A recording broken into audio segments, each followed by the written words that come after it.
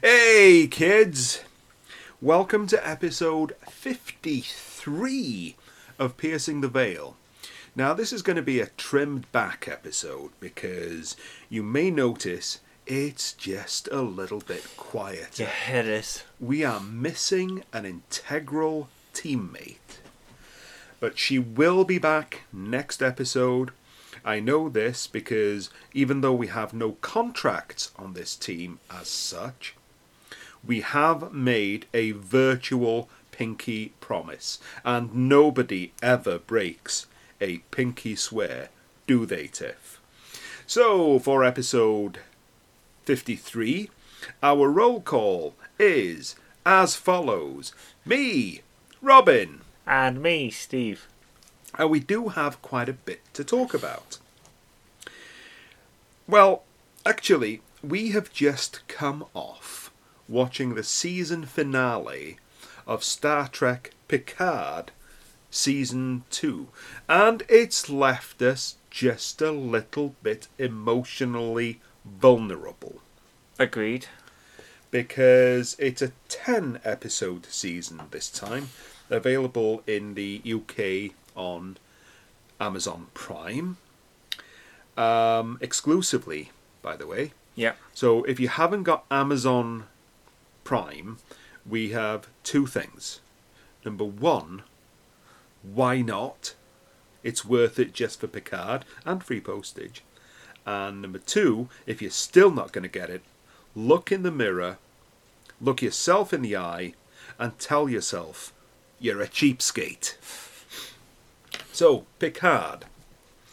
Ever since the beginning, Season 1, this has pretty much caught our imagination. Yeah. It deals in real time. Picard is an old man. This second season brings in the Borg Queen, Picard's old nemesis, all the way back to the Best of Both Worlds, season closer, two-parter, and he has to confront his deadliest, most feared enemies. Personally, I thought this was a really good way to go, really well executed. If I have one criticism, it's that it could be one episode, maybe two, shorter to make it leaner and meaner. Yeah, I'd agree it with that. seemed to be a little bit saggy there in the middle. There's 2 episodes in the middle that they could have easily really cut out because of the overall story. It didn't actually have any effect. They were more like padding. They did feel like padding, and they felt kind of slow. Yeah. As you say, Steve, they didn't even add anything. We've had some controversial moments, but nothing much was made of them, which is the way it should be. Now, everybody has made a big fuss over Doctor Who being female, and how if you don't like Doctor Who being female, then basically you are a middle-aged misogynist who doesn't like powerful women, and we feel threatened. This is conveniently forgetting that we in the sci-fi community, who like real sci-fi, have embraced the likes of Ripley, Sarah Connor, Princess Leia. Yeah. Hell, let's go with Wonder Woman. Janeway. Absolutely. So the revelation that 7 of 9 is gay means absolutely nothing to us. And the thing is, what I like with how they did that is no big deal was made of it. And no toxic fandom. No. There was no people going, well, I'll never watch Star Trek again. But if there was toxic fandom against that scene, wouldn't that mean that they're not Star Trek fans anyway? Because isn't Star Trek about accepting everybody? Isn't that the whole point of Star Trek? Infinite diversity in infinite combinations. Isn't that the whole point of Star Trek? Absolutely.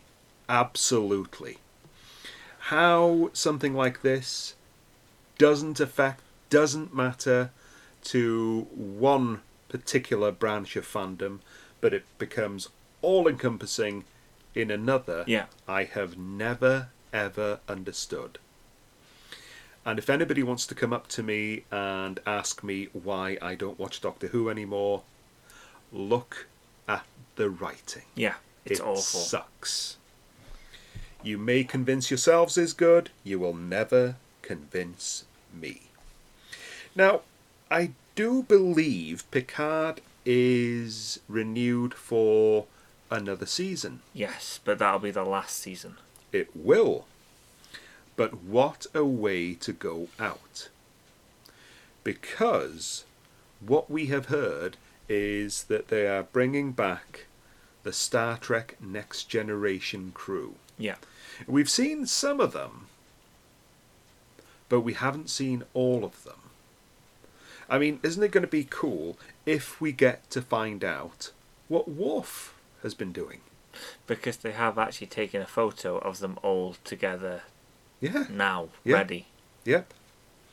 So this is definitely coming our way, and I, for one, can't wait. Exactly. What's your take on it? Tell them, Steve. See, I think that, for me with Star Trek, to start with, I was not a fan of Star Trek. I couldn't get into it. Okay, which Star Trek are we talking Original. About here? This is a weird echo. Because... How old were you? I must have been around 10 when I first tried it. I was 9 and I couldn't get into it either. I thought it was... There wasn't much action. It's kind of preachy. A 10-year-old that doesn't like to be preached to. Imagine that. I mean, I found the stories kind of really hard to get into. Yeah. It wasn't. If it wasn't for seeing the Star Trek movies, the originals, so Wrath of Khan, Search for Spock, and Voyage Home. Yeah.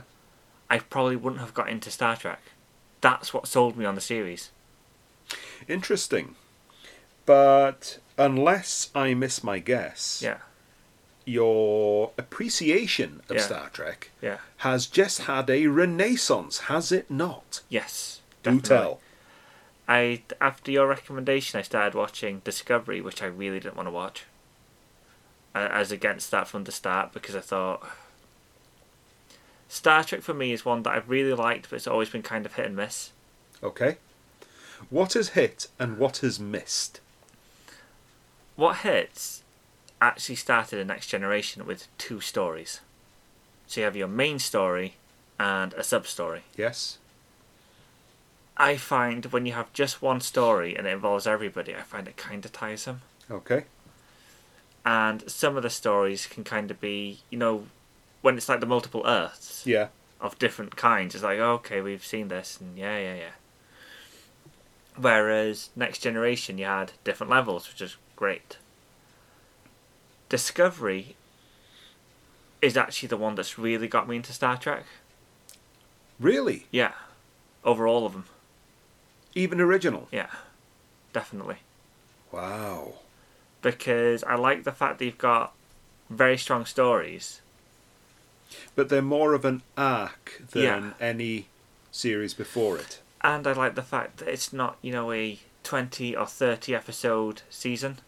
Yeah. It's about 15 episodes. They're all there for a reason. And then it's done. It doesn't kind of, drag with another 3 or 4 episodes that you don't need. And they changed the cast so much. Because so far, you have only seen season 1. Now, I've seen seasons 1 and 2. And you are about to enter what I consider Discovery's best of the 2 seasons that I've seen. I have season 3 in, but I haven't watched it yet.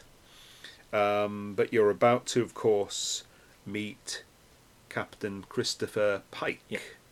Because you left the season on its closer, where they basically are hailed by the USS Enterprise. But I think as well that with Star Trek, I like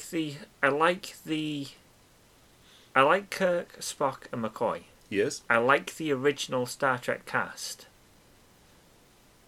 but I kind of wish at times that they had the Next Generation kind of story of the two levels. Yeah, I think that they didn't bring that dual story thing in until about seasons 2 or 3. Yeah.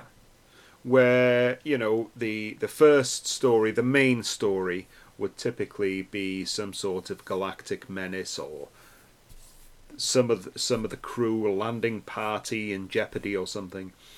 Then the sub-story would have something like... Data finding his cat. Data looking for his cat. Yeah. Exactly. And it was a nice break from the action and from the tension. But that's why I've also found with this series of Star Trek, Discovery, is that they feel more like real people. Whereas they're fallible. They're fallible, and whereas in the original series, because it's a show of its time,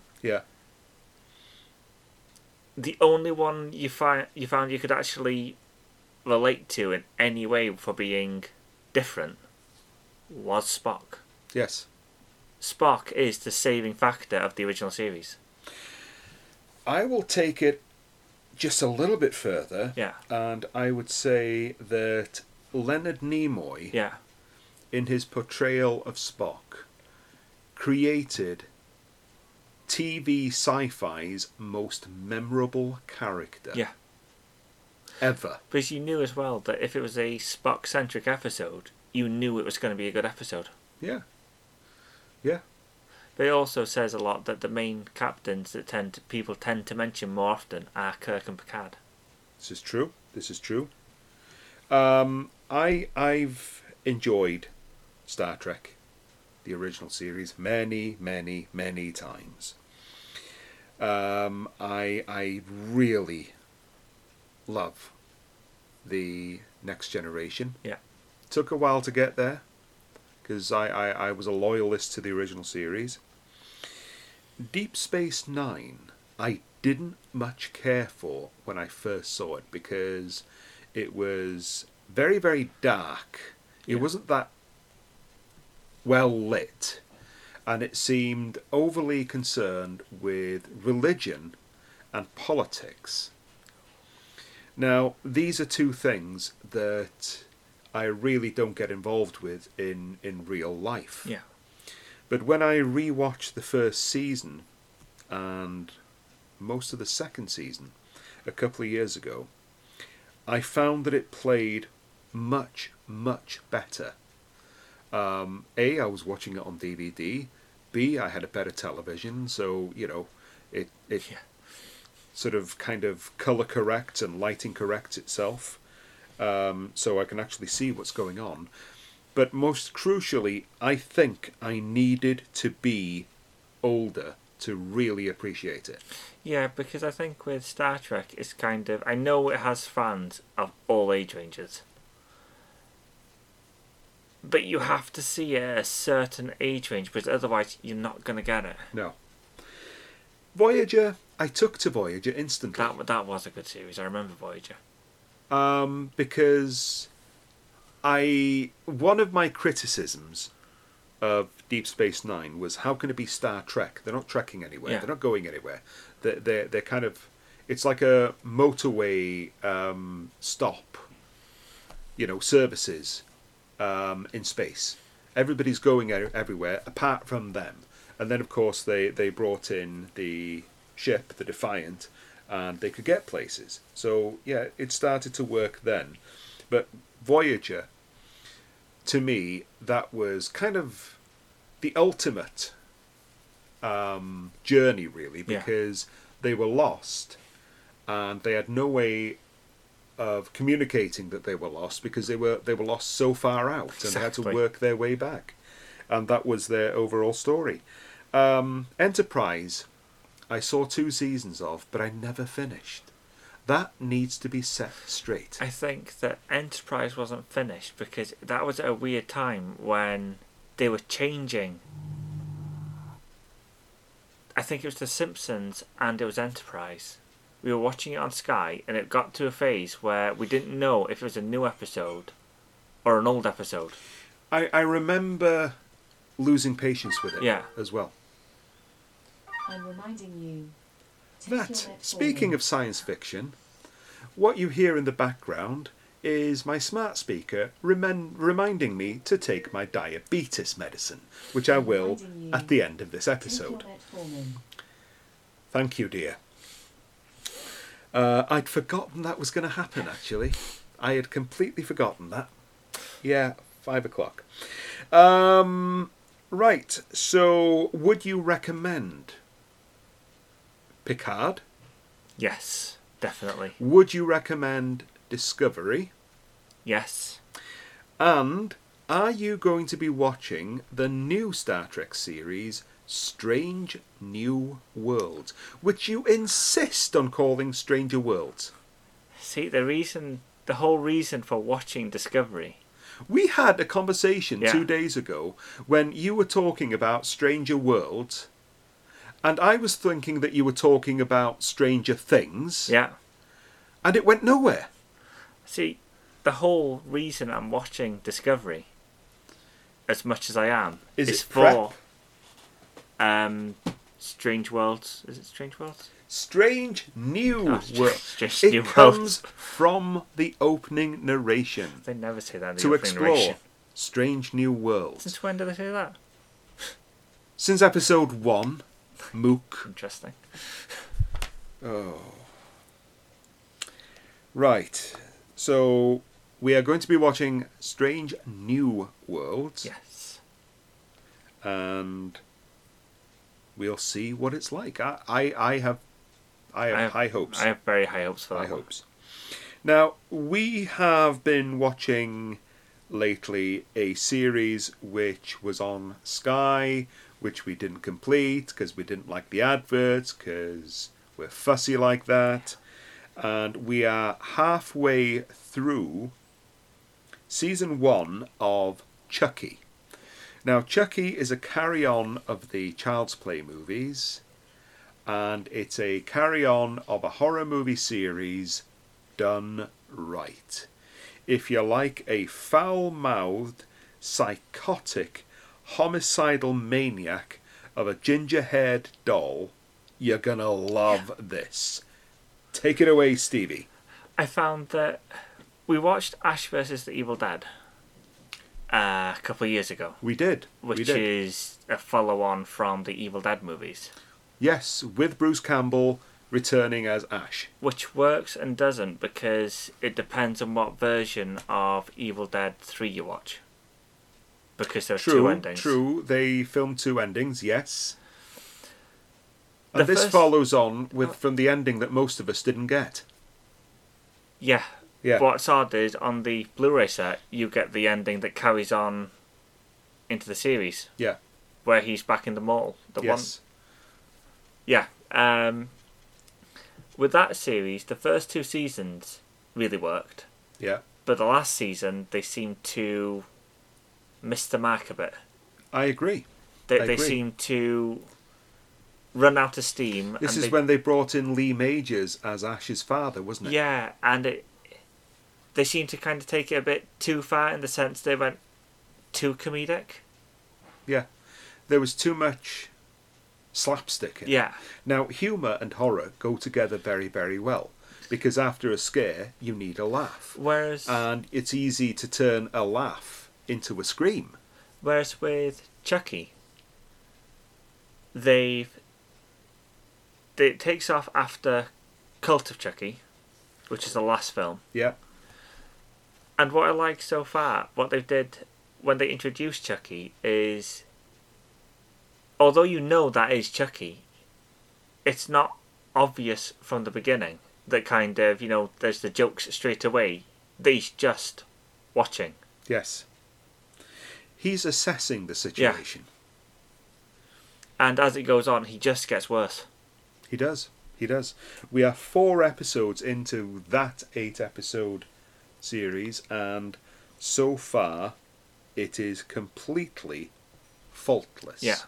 If you've enjoyed the movies, you will certainly enjoy Chucky, because no holds barred, no punches are pulled. Now then, that was a clever segue. Okay. No holds barred, yeah, no punches pulled, because we have seen another series which, uncharacteristically, I binged the first season in one day. Oh, yeah. Yeah. And the series, you'd bought it on Blu-ray. Yeah. I was watching something down here, I think it was The X-Files or Smallville, and you said you were going to watch the first episode, and up you went upstairs. And as soon as my episode finished, I checked to see if I could get it on Sky, which I could.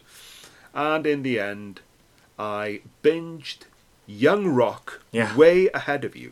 Now, this is supposedly the kind of a weekly comedy series based on the life of ex-pro wrestler Dwayne Johnson. May be exaggerated. I'm not saying it's a blow-by-blow account of his childhood, but it certainly entertained me. I think that, from what I've gathered in reading up about it, the parts, you've got the overarching story where Dwayne Johnson's running for president in 2030, is it? 2030, yes. But from what I've gathered, the behind the scene, the kind of the Young Rock segments, that is pretty much as it happened. He had a colourful life, because he was brought up in the wrestling industry. So, you know, there were people around him that were legends in the World Wrestling Federation, as it was. His father and grandfather were both professional wrestlers. His grandmother ran a professional wrestling promotion in Hawaii. I think as well, it's like, I loved season 1, but from the looks of it, I think it's season 2 that I really want to see, because I think that's when he gets into his wrestling stories. Yeah. Because it seems to centre more on him as a child. Yeah. And him as a teenager, the kind of high school, college kind of thing. Because I know from watching it's almost like a biopic documentary of him. Yeah. That after the football, that's when wrestling came. Yeah, because didn't he suffer an injury that prevented him from carrying on his football career? Because that was going to be the first choice, wasn't it? I think that was it. And then he wanted to go into wrestling, but he was told no. By who? His dad. Oh, right. I think. And then basically because he carried on doing it, he eventually got trained. Uh-huh. So, would you recommend this? And if so, why?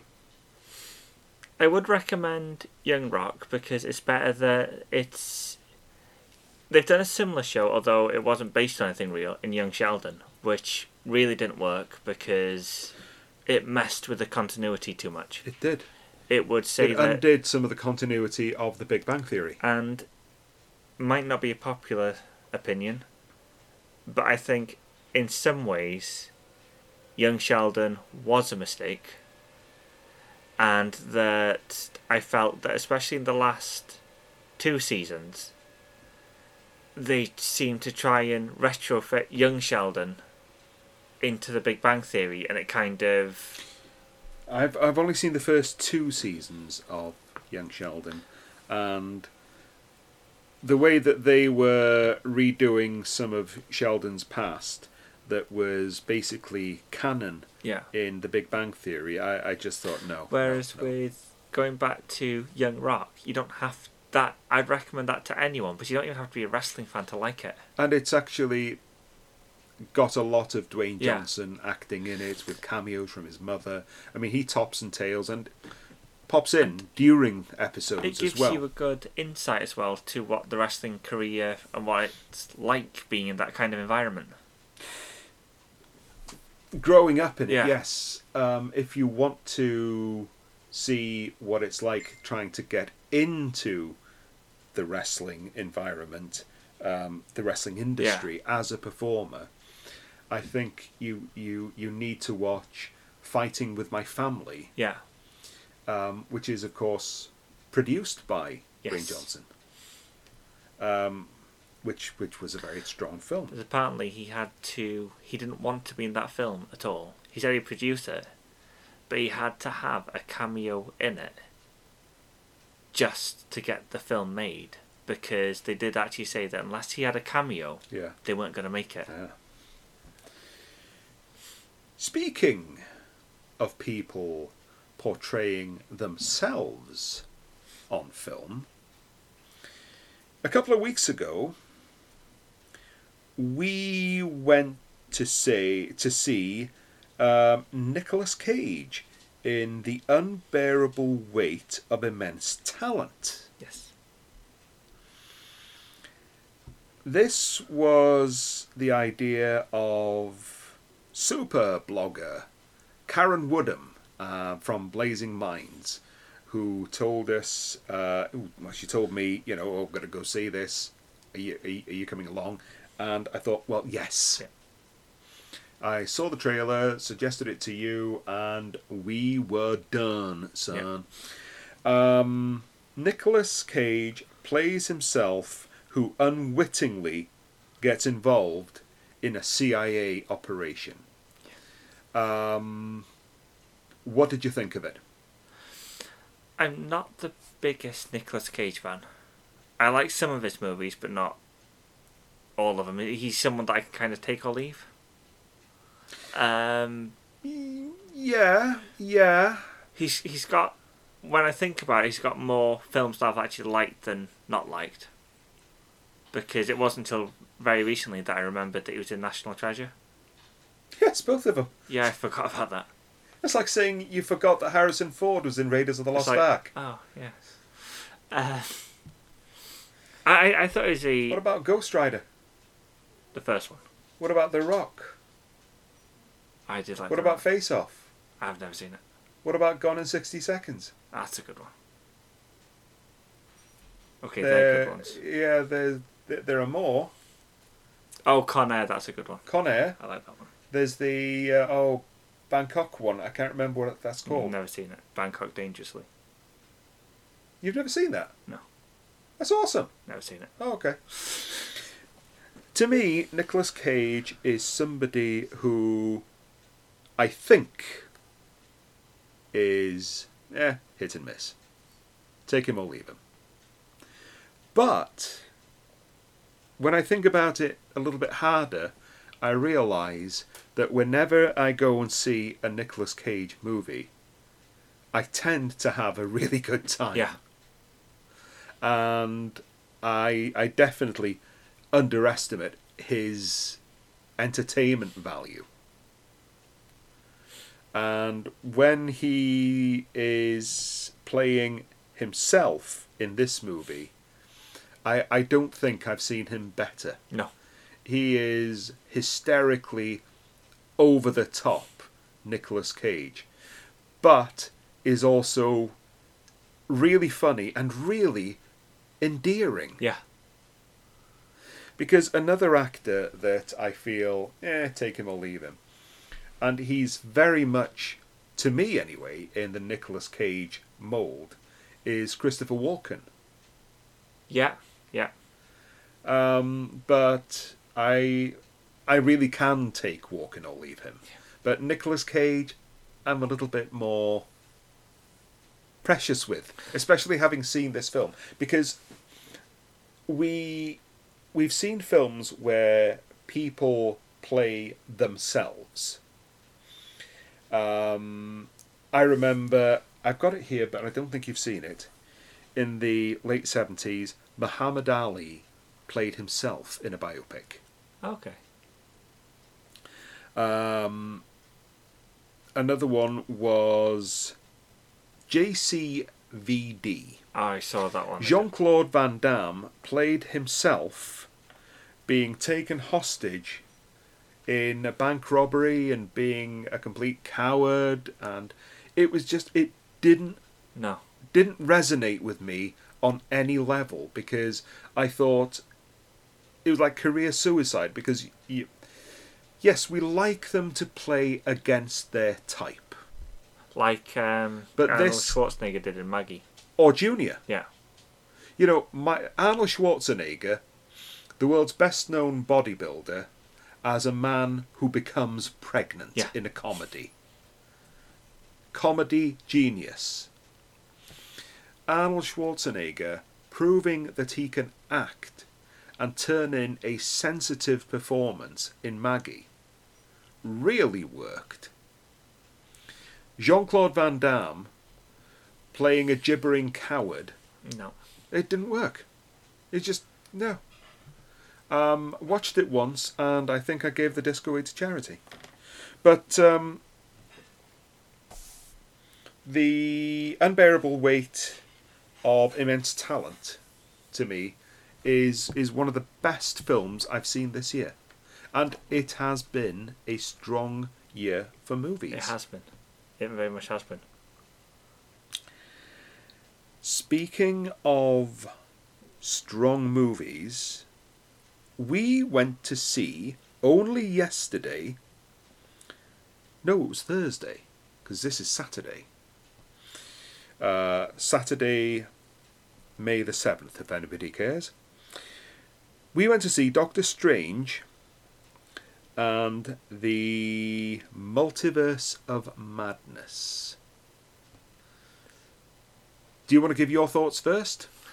Tell them, Steve. You're probably better with this one, because you've got more insight into Doctor Strange than I do. Well, all I was going to do was... It's too early to give away plot details. Yeah. So, we're not going to spoil this for anybody.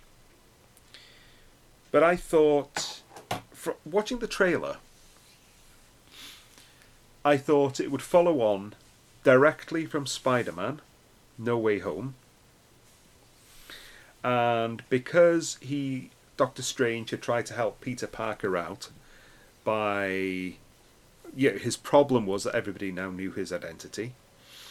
So he went to Doctor Strange, who agreed to help him by casting a spell which would wipe that memory out of everybody's mind other than a select few. Yeah. But it all went wrong, because Parker kept changing things. And the multiverse was opened up. Now, the multiverse is a never-ending series of alternate realities. And things came to a head when villains from other Spider-Man movies came in. You know, Alfred Molina as Dr. Octopus from the original Spider-Man trilogy. Among others, the Lizard. And it took 3 Spider-Men to sort everything out. And then Doctor Strange closed the multiverse up again. And I was sure that it was going to be a case of, or did he? Did he get that wrong? Yeah. Did it spill open again? Is the multiverse going to throw out, cameos by heroes from the previous movies? Are we going to see Iron Man? Are we going to see Captain America? Are the Avengers going to be there? Because they've been quite quiet about where this film was actually going. But certainly the trailer led me to believe that it was as a result of that. And because he'd done the big forbidden thing of opening the multiverse, that he was going to be punished. We even saw Ultron robots escorting him, as if under guard. Well, that was dispelled in the first 10-15 minutes. It's not that at all, it's something completely different. The multiverse does open, but what director Sam Raimi, again, of The Evil Dead, and people think we throw these shows together, has done is create a very effective sci-fi horror movie. A far more effective one, I think, than Morbius, which we saw last month. Agreed. And there's some very potent horror imagery in it, which, despite its 12 certificate, I would urge parents not to take very young children to see it, unless you want them subjected to sites like something very reminiscent of The Ring. Yeah. Doctor Strange entering his own dead and decayed body. And a lot of other things. The one thing I will say with Doctor Strange is I'll be interested to see what people think of it. It is a very good movie, but I don't, even from what the trailer suggested, it's not what people are going to expect. And it's certainly not young, sensitive, kid-friendly. No. But having said that, you're in your 30s, yeah. I'm in my 60s, we're both comic book fans, and we had a blast. Yeah. Not quite the blast we expected, but a blast nonetheless. And I think that other than Spider-Man No Way Home, this is possibly the best feature that Marvel have put in their Phase 4 to date. Yeah, I'd agree with that. I mean, Spider-Man has his own momentum, and he is the best known of all the Marvel superheroes. I mean, he was known in the mainstream back in the 60s. Yeah. I think that Marvel now need to fast-track bringing in other heavy hitters. Because the Eternals didn't work. Shang-Chi he's not even second tier. I'd say it was third tier. Entertaining movie, but he's not going to be holding the future of the Marvel Universe on his shoulders. Black Widow is already dead. I'm kind of hoping for them to bring in some big characters now, because... Like the X-Men or Fantastic Four. Because for me... You know, like looking forward to superhero films. Yeah. Wanted to see this one, but that kind of big buzz you'd get from, like, we're going to see Captain America or, Iron Man, is kind of like... I'm going to bring in this word again, resonance. Nothing that we have seen, other than the Spider-Man movies, have had the resonance. And I'm going to play fair. Yeah. Okay? I'm not going to say they didn't have the resonance of Infinity War and Endgame, because I don't think that anything will again. What I'm going to say is they don't have the resonance and the ongoing impact into future films that, for example, dropping the city in Avengers Age of Ultron did, which had repercussions, no pun intended, into other films, like the Sokovia Accords, which affected the superheroes I think going that's forward. It as well. And Civil War, where we had not only the fall of S.H.I.E.L.D., which we didn't see coming, but also the rise of Hydra. I think as well the problem is that they've already announced that there's never going to be another Avengers type film. But we need a team. But now. You need something. And they've got two good to go. They've got the rights to X-Men. They've got the rights to the Fantastic Four. And you need a villain like Doctor Doom. You need something big, because at the moment it just kind of feels like we're coasting. Yeah. It's like, oh, it's another one. Great. We need Doctor Doom done properly. Yeah. I had nothing against the two Tim Story Fantastic Four films. For some reason, they seem to have, well, the ire of fandom. I think with the first one. But Josh Trank's film was just unforgivable. There wasn't actually any criticism about the second Fantastic Four film, the Silver Surfer one. Yeah. The first one was criticised a lot. But when they released the extended cut, where they added about half an hour to the film, yeah, it filled in so many blanks. That wasn't a wide release, though, was it? I mean, it never saw the inside of a cinema. It was a short release on DVD. Yeah. I don't think it made blue, did it? I don't think it did. So, my advice to Marvel, if anybody from Marvel ever asked me, would be broaden it. We've got enough second and third tier characters at the moment. Bring in some of the other heavy hitters. Why can't we have something like a Marvel Knights movie series that's aimed at an older audience with people like Punisher and Daredevil? Yeah. Because DC have proven time and time again not everything needs to be for the entire family. No, this is true. And if you're going to do, say, Punisher, for example, he's not going to work at a 12. No.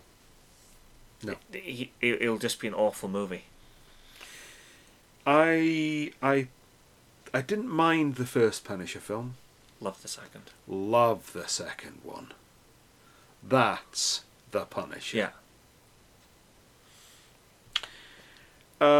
Speaking of comic books, which we were, 1 week ago, the comic book industry lost a titan, a major force in artist Neal Adams, who died at the age of 80 from sepsis.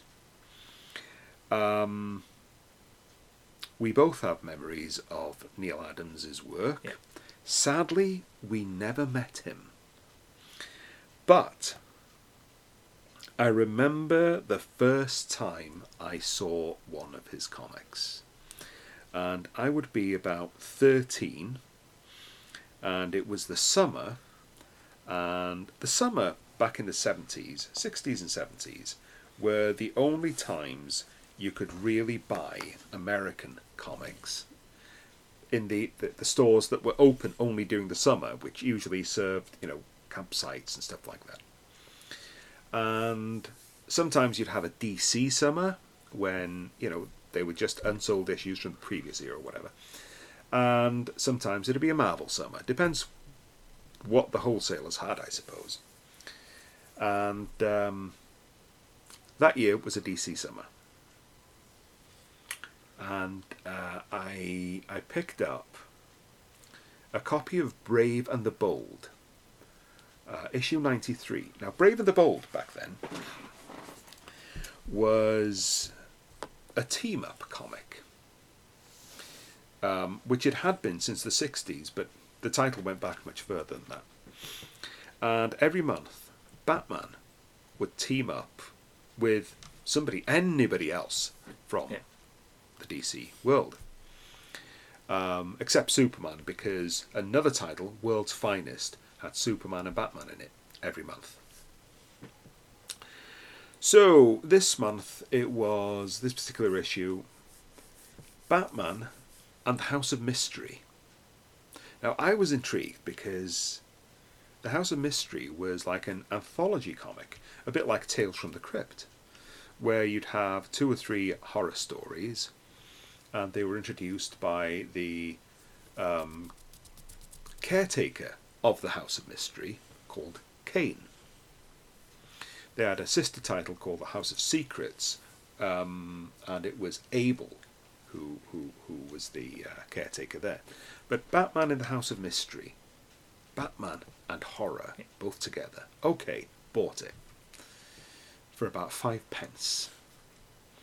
And it was exclusively a Batman story in a supernatural surrounding, with occasional narrations by Kane. But what absolutely blew me away was the artwork.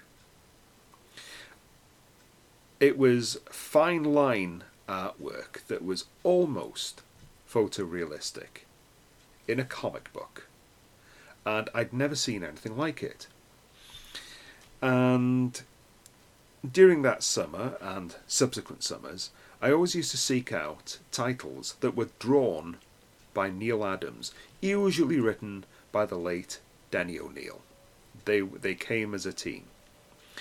And he basically reinvigorated the Joker. Were it not for the Batman issue that featured the Joker's five-way revenge, the Joker that we see in films and in the animated series these days would not exist. Because a lot of the five-way revenge was used for the Dark Knight movie. That's right. That's right. See, he came to DC, and one of the things he wanted to do was he wanted to draw Batman. But he ended up drawing a character called Deadman, whose superpower was that he was dead. This was during the time of the Comics Code Authority. And you couldn't use the word zombie, you couldn't use the word vampire, but DC, normally the button-down shirts and ties, corporate, kind of more conservative, I suppose, of the big two, Marvel and DC, had a superhero who was dead. He had been shot from his trapeze, because he was a trapeze artist, and could stay as a ghost long enough to find his own killer. And they gave that to Neal Adams to draw. The way he got into drawing Batman, which is what he became best known for me anyway, was he petitioned to have Batman meet Deadman in The Brave and the Bold. Yeah. So then gave him a shot. He gave him a shot as Batman. He then became a regular Batman artist and created enduring villains with Denny O'Neil, such as Ra's al Ghul. Man-Bat. He was a towering talent, but also behind the scenes, he was responsible for unionizing comic book artists who had basically no employment rights at all, and frequently their work was lost by the big two and was not returned to them. So when he found out that Superman creators Joe Shuster and Jerry Siegel were living in poverty, one practically blind, the other one working in a post office. These were the people who created Superman, who should have been millionaires. Exactly. They sold Superman for, I believe, about $50 in the 1940s. Then signed away all their rights. Okay, the deal was legal. Was it moral? That's a different story. But it was Neal Adams who guilted National Periodical Publications, DC, into basically taking care of them, giving them a pension, making sure that they were provided for, and giving them some comfort in their twilight years. And actually got their credit on that first Superman film. As creators. Gave them a respect that they never had, because Superman literally made billions for DC.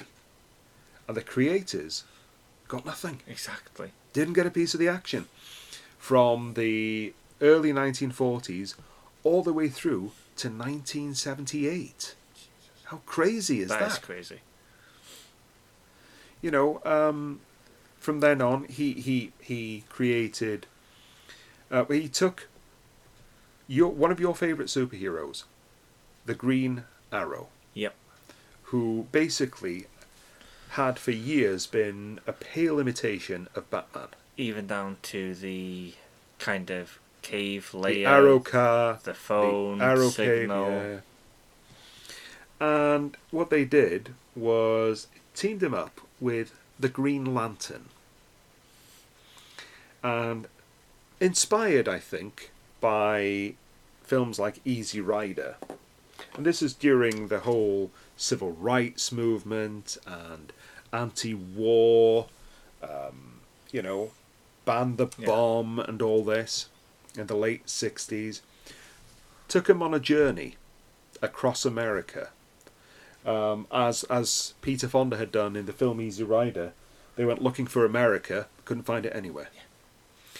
And they actually not only addressed the Green Arrow's sidekick, Speedy, becoming a heroin addict, which was a major no-no, but they also went into civil rights, black rights, slum landlords, ecological and environmental issues in a string of stories known as the Hard Travelling Heroes.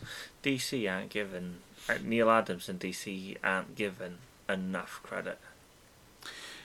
I have long said that Neal Adams is my favourite comic book artist of all time. Yes, I do like Steve Ditko and his early Spider-Man work. We like Jim Lee. Yeah. We like Todd McFarlane. But Neal Adams was the absolute king of the industry. Not Kirby. Neal Adams changed things. He did. Whereas people like Steve Ditko, yes, great artist, but he didn't actually do anything for the industry. Whereas he was a great artist. He did, I think, the finest Spider-Man work. Whereas with Neal Adams, he did things to help people in the industry. He improved the industry. He improved it, and he created characters that are considered the greatest now, still. Yeah, I agree. Again, Ditko, along with Kirby and Stan Lee, created Marvel. Yeah. But Neal Adams righted some fundamental wrongs. Yeah. And put himself out there. And in later life, over the past few years, he went back, did another Superman miniseries. The last work he did that I know of was he went back and did another Batman series, which I have in a collected edition. And he kind of contented himself doing random video podcasts where he would be drawing and talking into a camera, answering people's questions, because you could ask him anything. And I still love watching those. And the last time I saw him was only a few days before his death. He was, like Tiffany, conspicuous by his absence for a couple of weeks. And then he popped back up. And they had a camera over his shoulder showing him doing a drawing, because he would take commissions as well during these podcasts. And his arm and hand were really badly bruised. Yeah. And it was very late at night, so I didn't watch all of that. And he actually apologised for the way that his hand looked, but he was carrying on drawing. And I think about 3 days later, he passed of sepsis. Yeah. So whether he'd taken a fall or whether he was ill, or I don't know what had happened, but it was a sad loss. It was. But what a legacy he leaves us. Huge legacy. He was. And I think we had another feature that we were going to do this time. But I think we're going to leave that until Tiffany is back with us, where we were going to take a look at our favourite not horror movie as such. It was going to be that we were going to take a look at our gory scenes in horror movies that we find it hard to watch. The kind of gory scenes that, it just turns your stomach. Yeah. And we're going to do our top 5. So, Tiffany, if you're listening, we're going to do this next time. Okay? So we will need your list. And if you're not listening, Tiffany, why not? You'll have to explain that to me next time I see you. So, Steve, until the next time. It's so long for me, Steve. And from me, Robin, stay low, stay sharp, stay safe. We will see you next time with the Tiffster.